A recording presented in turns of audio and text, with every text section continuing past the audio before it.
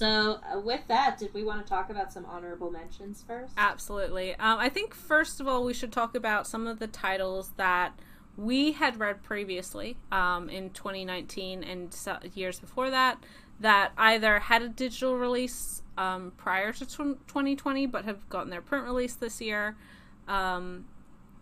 Because there's a lot of really exciting titles that made their way to a print debut this year, and which everyone should be reading now that they're in print. But you've got no excuse. You can read them digitally. You can read them in print. Exactly. So we wanted to highlight these because every title that we're going to be talking about is worth a read. Like, everyone should try out all of these titles. Just because it's not in the top 10 because of our strict guidelines, quote unquote strict guidelines this month, you should still be checking them out. Yeah, so anyway, without pussyfooting around, everyone should read Blue Flag by Kaito. Nobody has... Which we did a podcast episode about, so you can go watch that and learn about why you need to read Blue Flag immediately. And we already have like 3 or 4 volumes out in print as well, so there's a good chunk of it to read. And yeah, it's only 8 volumes in total. Yes, and for those who are perhaps doubtful of our emphatic natures, it's also currently on the Shonen Jump app as well, those 3 or 4 volumes. So, really, if you have a Shonen Jump subscription and you aren't wanting to put the money down specifically for the print volume, you just want to try it out, there's also that option. And I expect all of you listeners to be to be reading it, because as Ray said, this is a series that is very near and dear to us. We've done a podcast on it. That was, I think, our first series spotlight. Was it our first or our second? Yep. No, I think Devil's Line might have been first.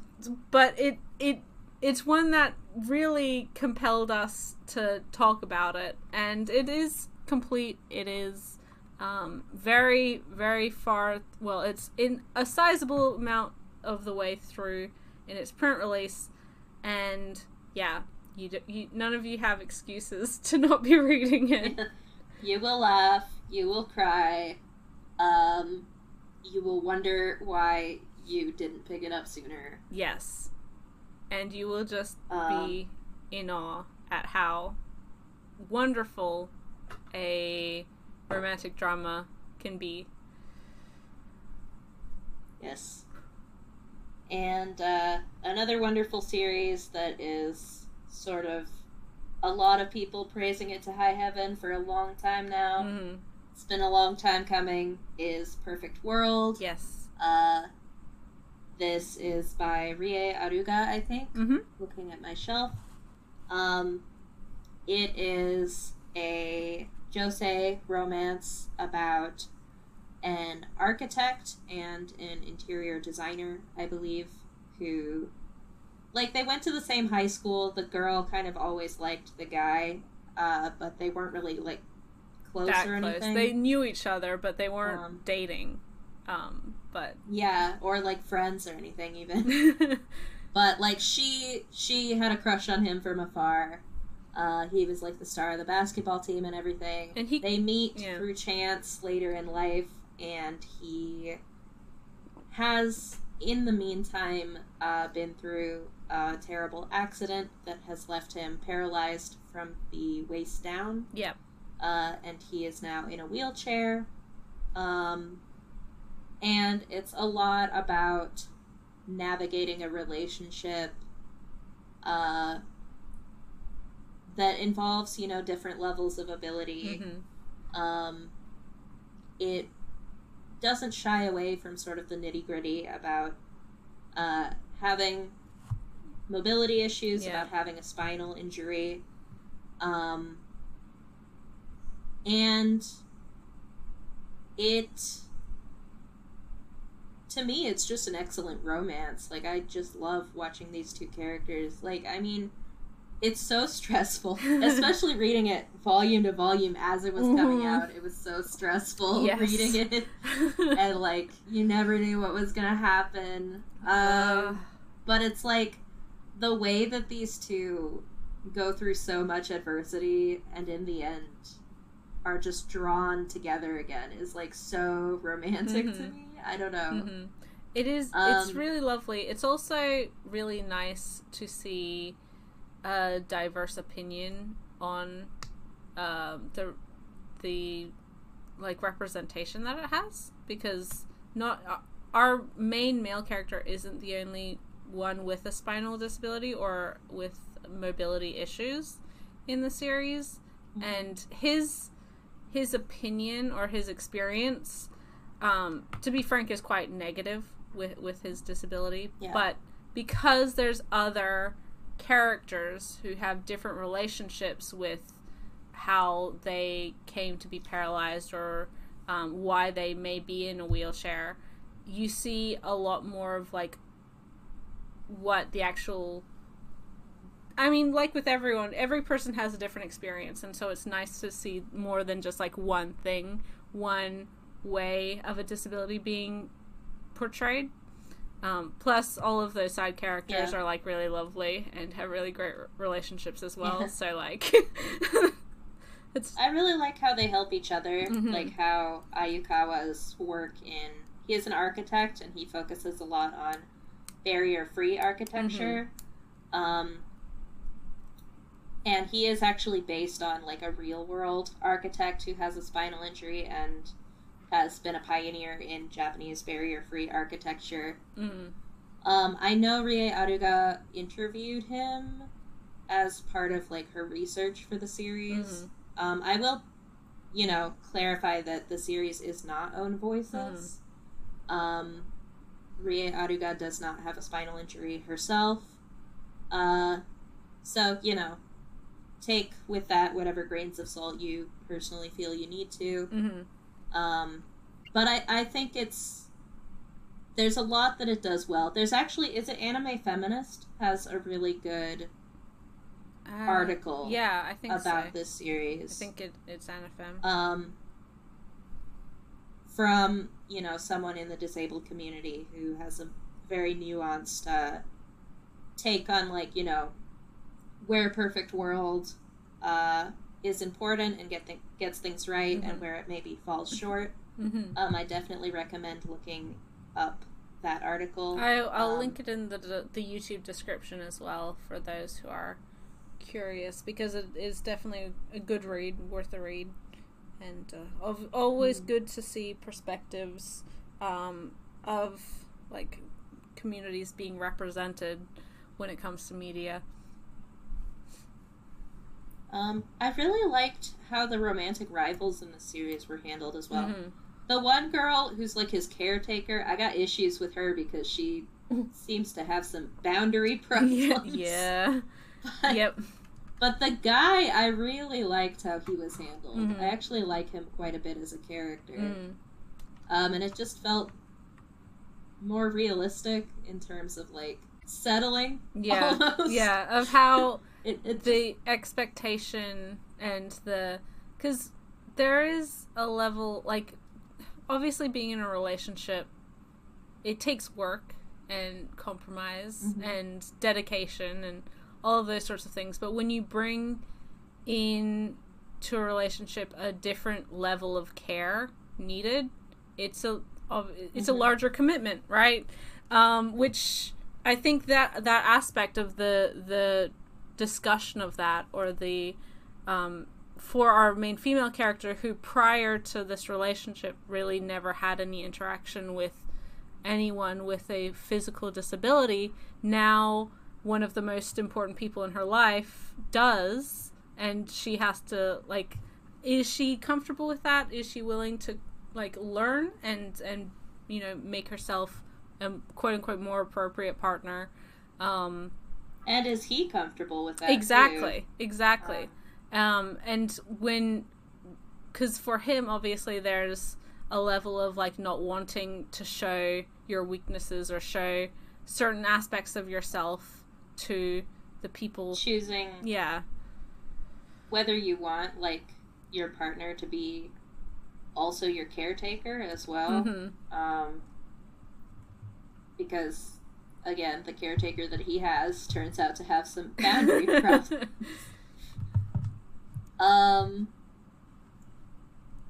He should fire her ass, to be honest. Anyway. But it is a really wonderful series, and definitely is worth reading, especially if you like romance series, especially if you like josei series. It's just a really strong entry to the genre, and that's saying something, because we got a lot of really great romance titles this year. So many, including another one, which hasn't quite made the print jump yet, but does have a solicitation for print, being A Sign of Affection, which is really sweet, really lovely. Our main female character in that is deaf, completely deaf. And her romantic interest is a fellow college student, someone who she's introduced to by one of her few friends at university, who is quite a globetrotter. He loves traveling around and learning new cultures and new languages, and so when he kind of runs into, or helps this deaf girl out on a train, and he kind of comes to realize, like, oh, there's a whole culture and a whole language in my own country that I'm not aware of, that being, of course, sign language in the deaf community. And so he definitely, like, is very interested, and just because of his nature wants to learn more about her and how she communicates, and obviously from there a relationship kind of starts taking root between the two. Yeah, because she's, like, super into him. Yes. They have a very cute, like, meet cute. And it's like, from there, they're just both gone. It's sweet. I do... This is another one that is not own voices, just to put that out there. Sue Morishida does point out in the, like, 1/5 columns that she does have a collaborator she works with, who is a member of the deaf community and speaks using signed Japanese, which is different from Japanese Sign Language. So, you know, because her collaborator uses signed Japanese, they went with that for what the character uses. Yeah. But it's not own voices, but I do appreciate that in this one, the main character is the one who is a member of this community, rather than, like, the object of the main character's affection. Yeah. It's not this fish out of water story about someone diving in. It's someone who was born in it, who went to a deaf school, who speaks sign language, sign Japanese, rather. And, you know, is very used to being deaf, not being able to hear. She was born with it, so... And also being very used to having to accommodate other people because of her disability. Because not a huge amount of people, I think, generally know sign language within their own country, which is why the deaf community tends to be quite insular to itself. So she reads lips, and she uses her phone a lot to communicate with people, which I thought was very cute. The ways that the series incorporates, like, how she talks to people through text messaging and the like. And also, it's cute. Yeah, and also the level of communication that her friends put into her, because obviously she can read lips to a certain extent, But one of her closer childhood friends, he knows signed Japanese. And then compared to her university friends, who she doesn't really, they don't use sign, and she doesn't expect them to, right? And how that kind of, there's a difference in the relationship because of the difference in how they communicate to each other. Yeah.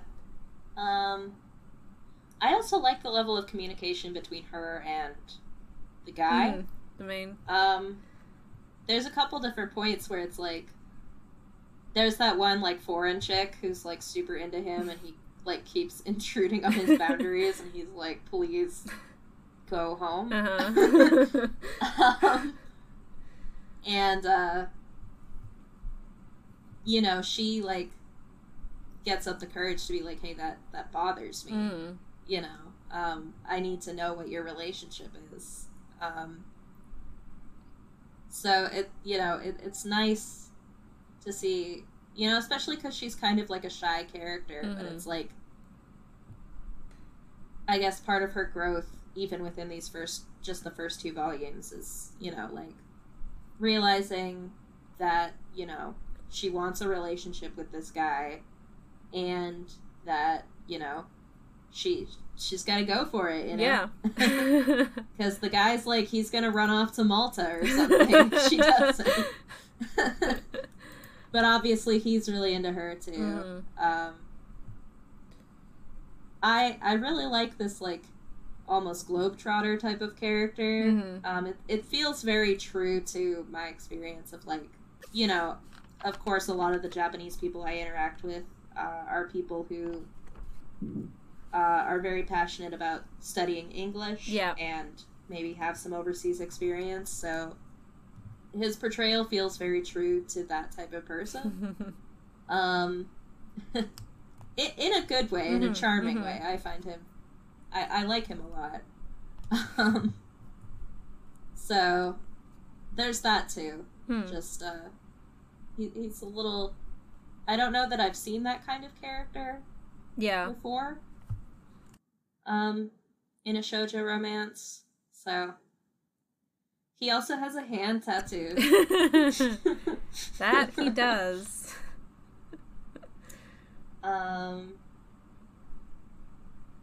What else? There's so many good, like, romances this year. Not just, like, the straight ones, but also some great BL and Yuri. Definitely. We got Cherry Magic this year, which is just absolutely adorable. And it's so cute. It's so sweet. I just got the 2nd volume yesterday. I haven't read it yet, but as soon as we're finished recording this, I'm reading it. Office Boys in Love. Yes. It's so sweet. The drama's so cute too. Yeah. The full title of that one is like whatever, like, when you're still a virgin over 30, you become a wizard. Yeah. Yeah. Or something. Something along those lines. But it's not what that would suggest. It's not that type of manga at all. It's so cute. The guy can, like, read the mind of anyone that he comes into physical contact with, and he's in a crowded elevator one day, and he just, like, brushes up against bumps into this guy who's like coworker. This super like go-getter in the office. Everyone loves him. He's like the star of their wing, who like all the girls are constantly fawning over. And he brushes up against him and realizes he has a crush on someone in the elevator, and he's like, ooh, who is it? And he like brushes up against him again, and he's like, oh my god, we're so close, he's so cute, don't look at his face, oh my god, he's so cute. He's like, what? It's me! So, it's just like, yeah, him being aware that this guy who, by all means, should not have a crush on him, definitely has a huge crush on him. Huge crush on him. Is just like totally smitten. Totally gone for him. But then also, like... And he's so sweet. Yeah, and he's trying to not make it too weird, because, like, obviously he doesn't want him to know that he knows, because, like, how do you explain that? Yeah. But also, I mean, obviously it's in the title, he is a 30-year-old virgin, and thus he doesn't have a lot of relationship experience. So he's like floundering as well. He's like, oh god, like, oh, like, how do I feel? What do we do? Maybe this is just like normal, like, boys. Yeah, it's just kiss it out, guys. It's so cute.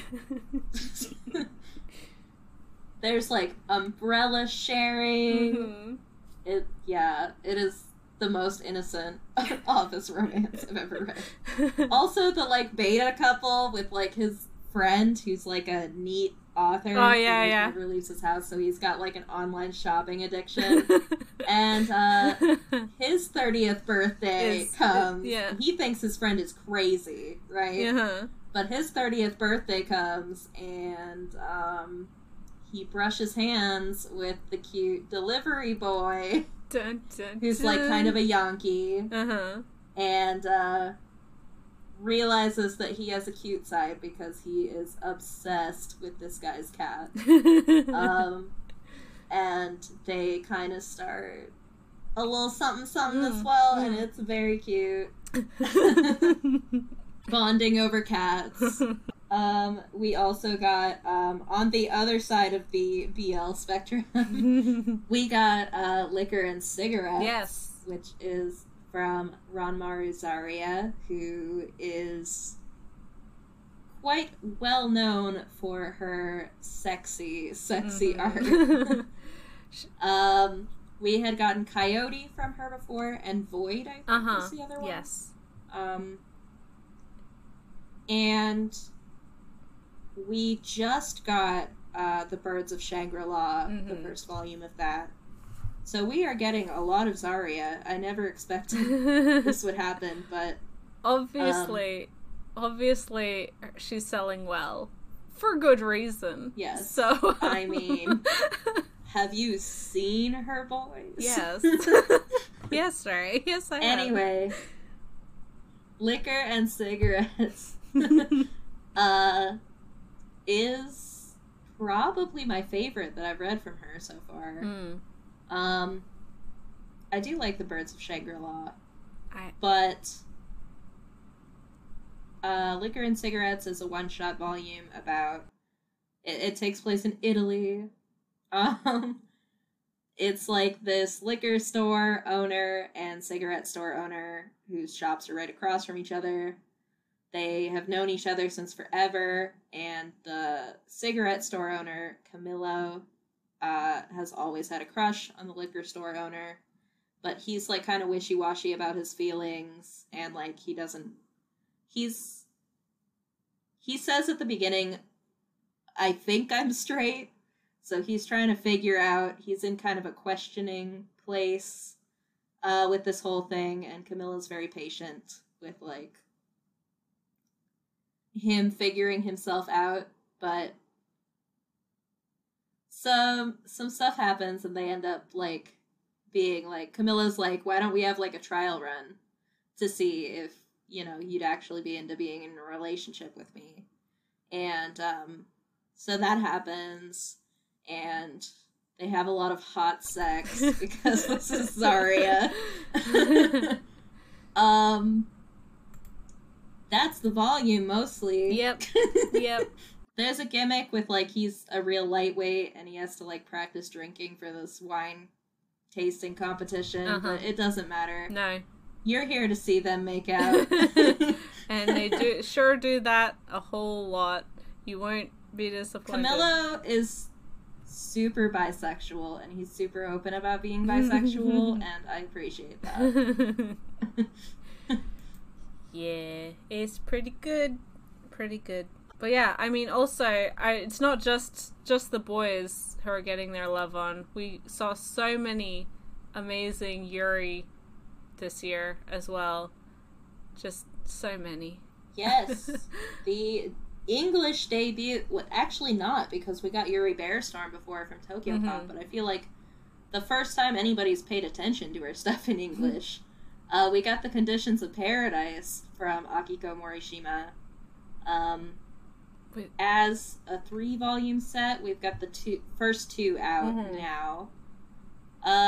They're not under the name The Conditions of Paradise in Japanese, just sort of 3 different short story collections. Yep. But a lot of her short stories interconnect. She likes to return to the same couples a lot, so I guess they just decided to throw them together. Hey, not complaining. She just, she is an out and proud lesbian creator who loves cute girls who love each other, and specifically cute adult women who love each other. And I am so here for it. Her stories are just pure, joyful escapism, and what else do you need in 2020, to be honest? Not much. Yeah, her stuff has been kind of a long time coming, and it's really nice that we've gotten to a point where we have now quite a few of her titles, and hopefully with this sort of 3 Conditions in Paradise releases, we will see more of her stuff getting licensed, just because I think people are now introduced to her stuff that isn't, franchise based, with like Yuri Bearstorm, and she's able to be more not well known, but like now she has her foot in the door for English speakers, as it were. So yeah, hopefully this, and I'm sure it will, just lead to more and more of her titles being licensed and released, because they're dang good. I mean, you can definitely tell her stuff was written by a woman who loves and appreciates women. It has she has such a almost reverence for how she draws her women, because she knows what she likes, and so she's going to be totally playing to her own interests there, which is great. Yep. They often align with my interests. So. I don't know. Her girls are just so soft. They're so cute. So I am so happy that we're getting her stuff. Yeah. We also got another of my Japanese language Yuri favorites, which is Our Teachers Are Dating. This is another like sweet escapist one. It's I believe the gym teacher and the school nurse at this like high school question mark? Middle school or high school, I don't remember. They are dating, and everyone in the school knows it. Principal knows it, all the teachers know it, all the students know it, and they are so down. They are super supportive, always cheering these 2 teachers on, and it's just them being cute and in love, and, navigating different steps in their relationship. The first volume has, them navigating their first time together, and, yeah, it's just really wholesome. Yeah, it's one that, like, I'd heard a lot of really good things about, just because of what I'd heard you talk about, Ray, and also just, like, it's won, or I don't know if it's won awards, but it's quite popular in Japan. So, the fact that, like, I was really excited when it was licensed, and it didn't disappoint.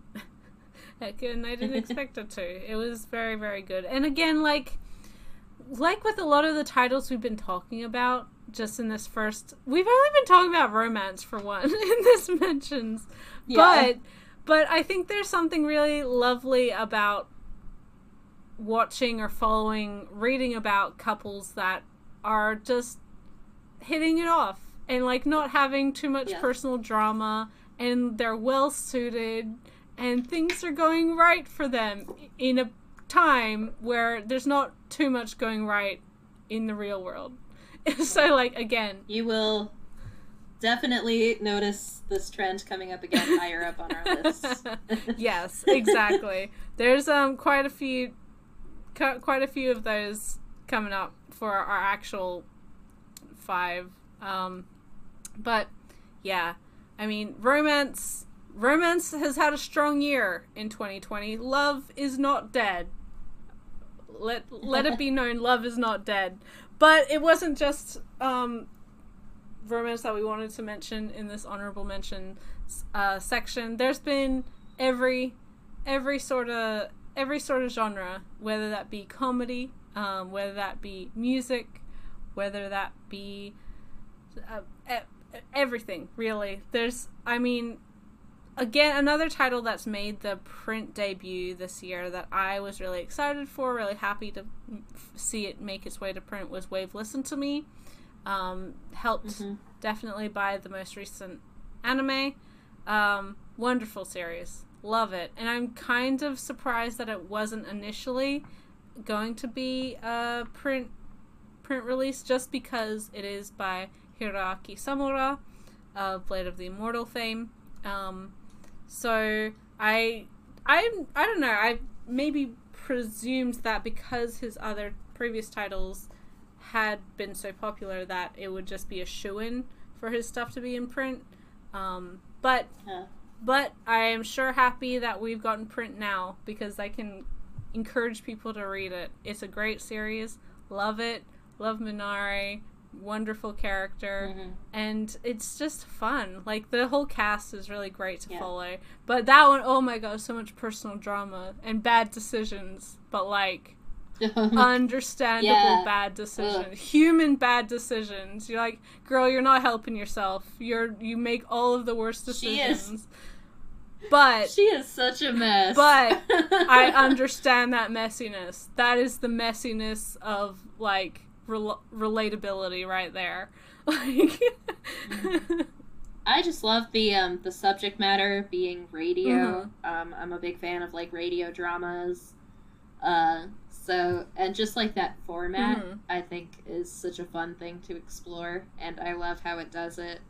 I definitely, you definitely see like what makes her such a compelling radio host, even if it makes her a complete and absolute mess in the rest of her life. Another like one that made the jump to print that I wanted to mention is Heaven's Design Team, which is a bit more older elementary school and middle school friendly. It's about a team of angels in heaven who are tasked by God with creating the animals of the world. And it's just the sort of fun interactions between the angels and weird animal facts. the series. There's the one angel who's obsessed with, like, making animals, like, sex organs really weird. She's like a gothic Lolita or something. And then there's another one who, like, his magnum opus is the horse. That's his one masterpiece. Yeah. So, but that's the only thing he can make. So anytime he's tasked with creating something, he just remakes the horse. Yes. Except now it's a seahorse. Or this time it's a horse with stripes on it. And he's trying so hard to make a unicorn. Like, he's trying so hard. And also Pegasus. And they're like, physically, this just doesn't work. Like, you can't have a horse with wings, because, like, why would you have wings? It can't support itself. It would, stop trying to make horses. It's like in actual evolution, how everything's just a crab. Like, everything just comes back to a crab. I feel like that was him. He invented the crab, so now everything gotta be a crab. And then there's the one who loves beautiful things, and made the bird. And the one obsessed with making things that he can eat. So yeah, basically each chapter is pretty short and covers a couple different animals. There's usually like an A plot, B plot, and C plot going on.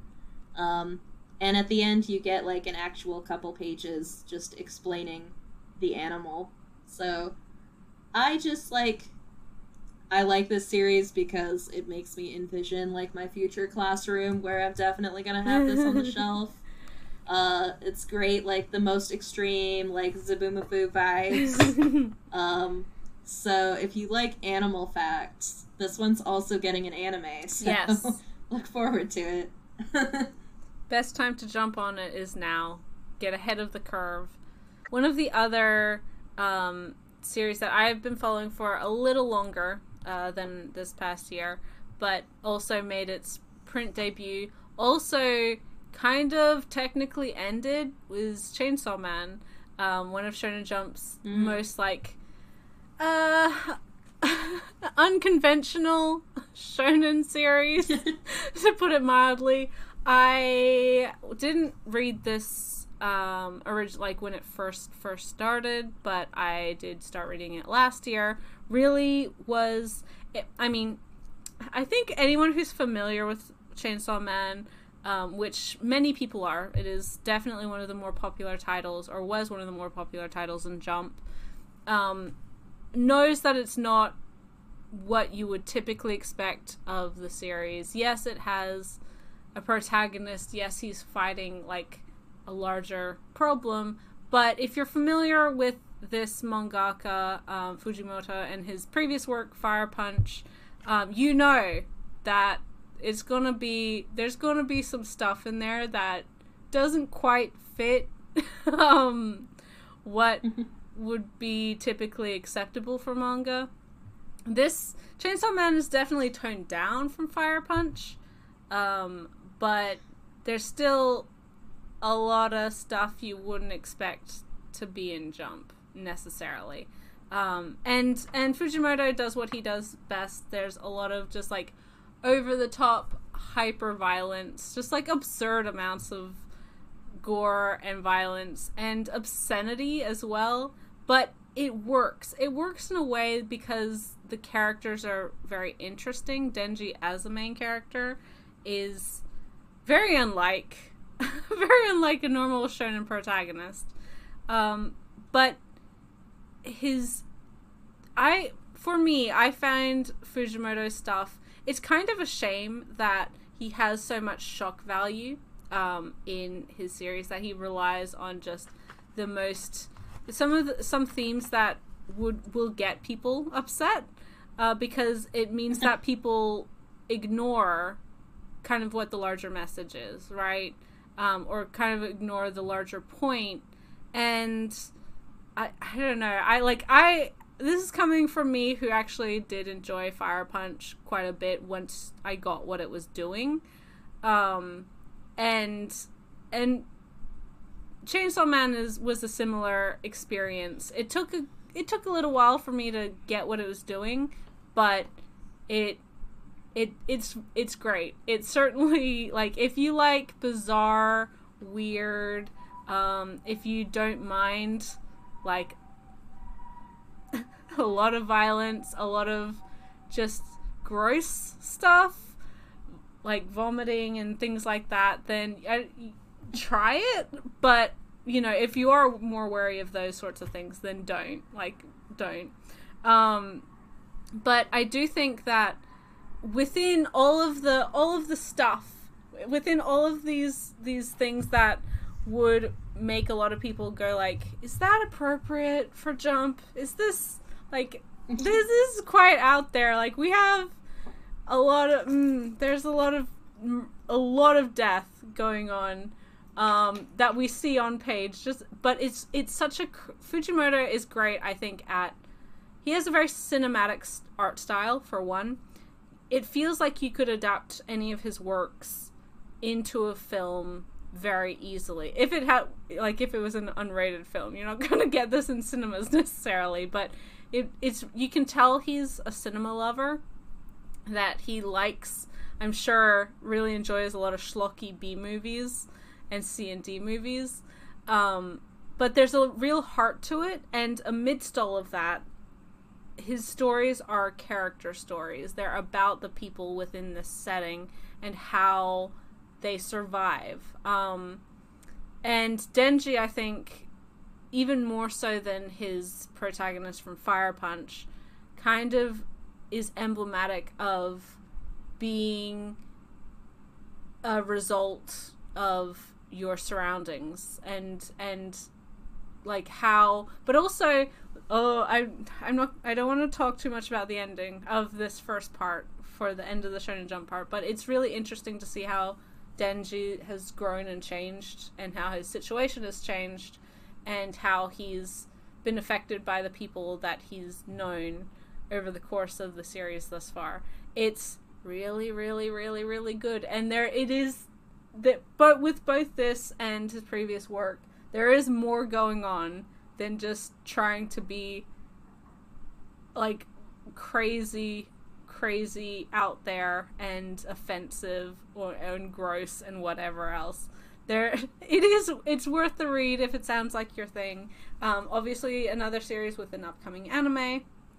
And the first print volume just came out last month or the month before, so give it a read. And the first 97 chapters, I think it is, are on Shonen Jump, and it ended last week, and we'll be making the transition to Jump Plus, where it is less stringent with what can and can't be shown, so I'm sure it's just gonna get even crazier from here.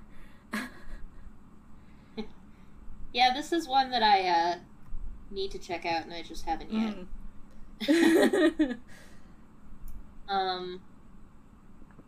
It looks like fun. It is. It's fun, and then it's heartbreaking, and then it's everything that it needs to be, and it's done really, really well.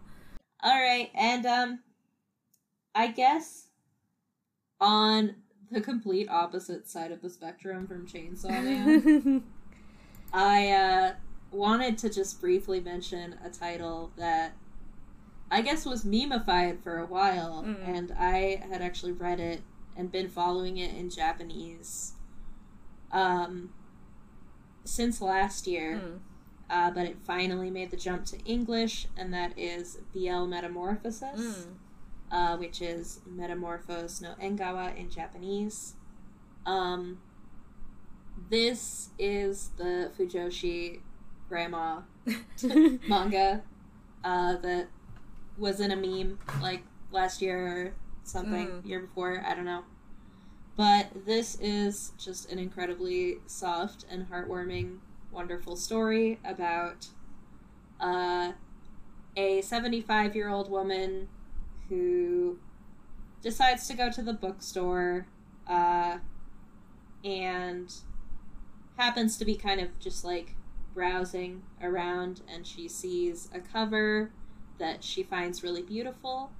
She picks up the book and decides to just get it on a whim, and that is the birth of her love of BL manga.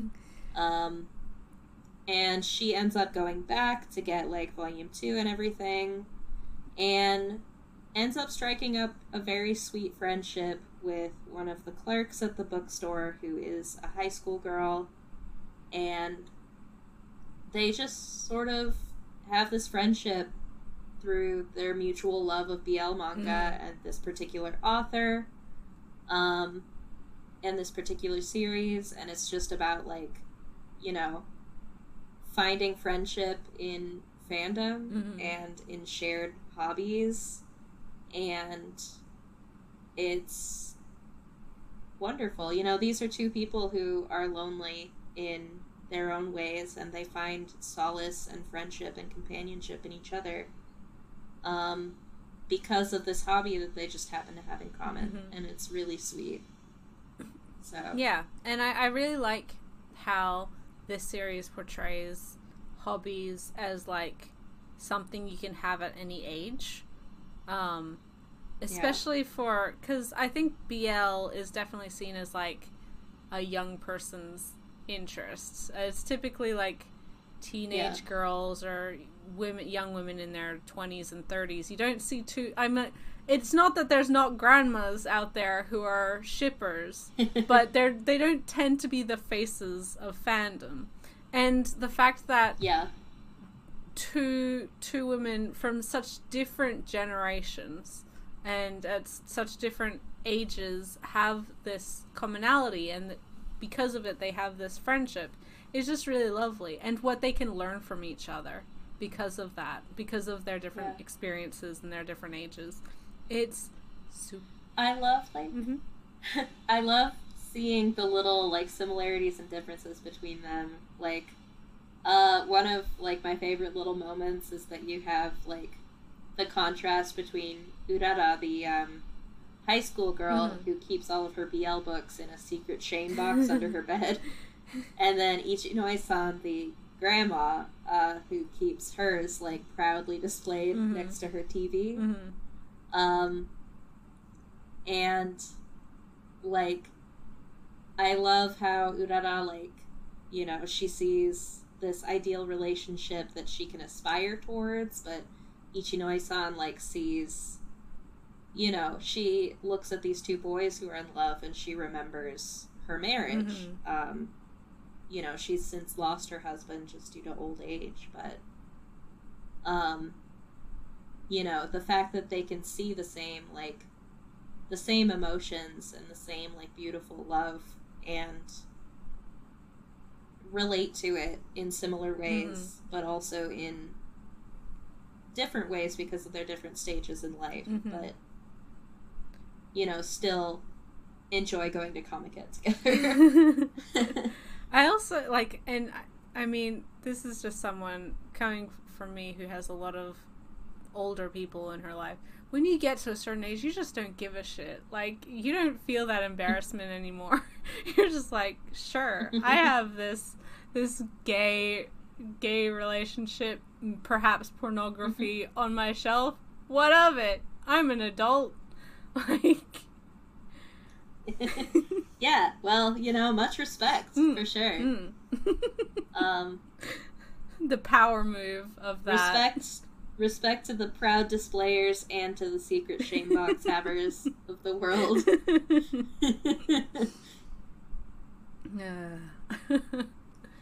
But yeah, it's very, very heartwarming, very, very sweet, and also quite short. I think it just ended with its 5th volume, so it's also, I think so, not a huge commitment. There's also, in the heartwarming side of things, we got the 1st volume of Love Me for Who I Am, or Fukaboku,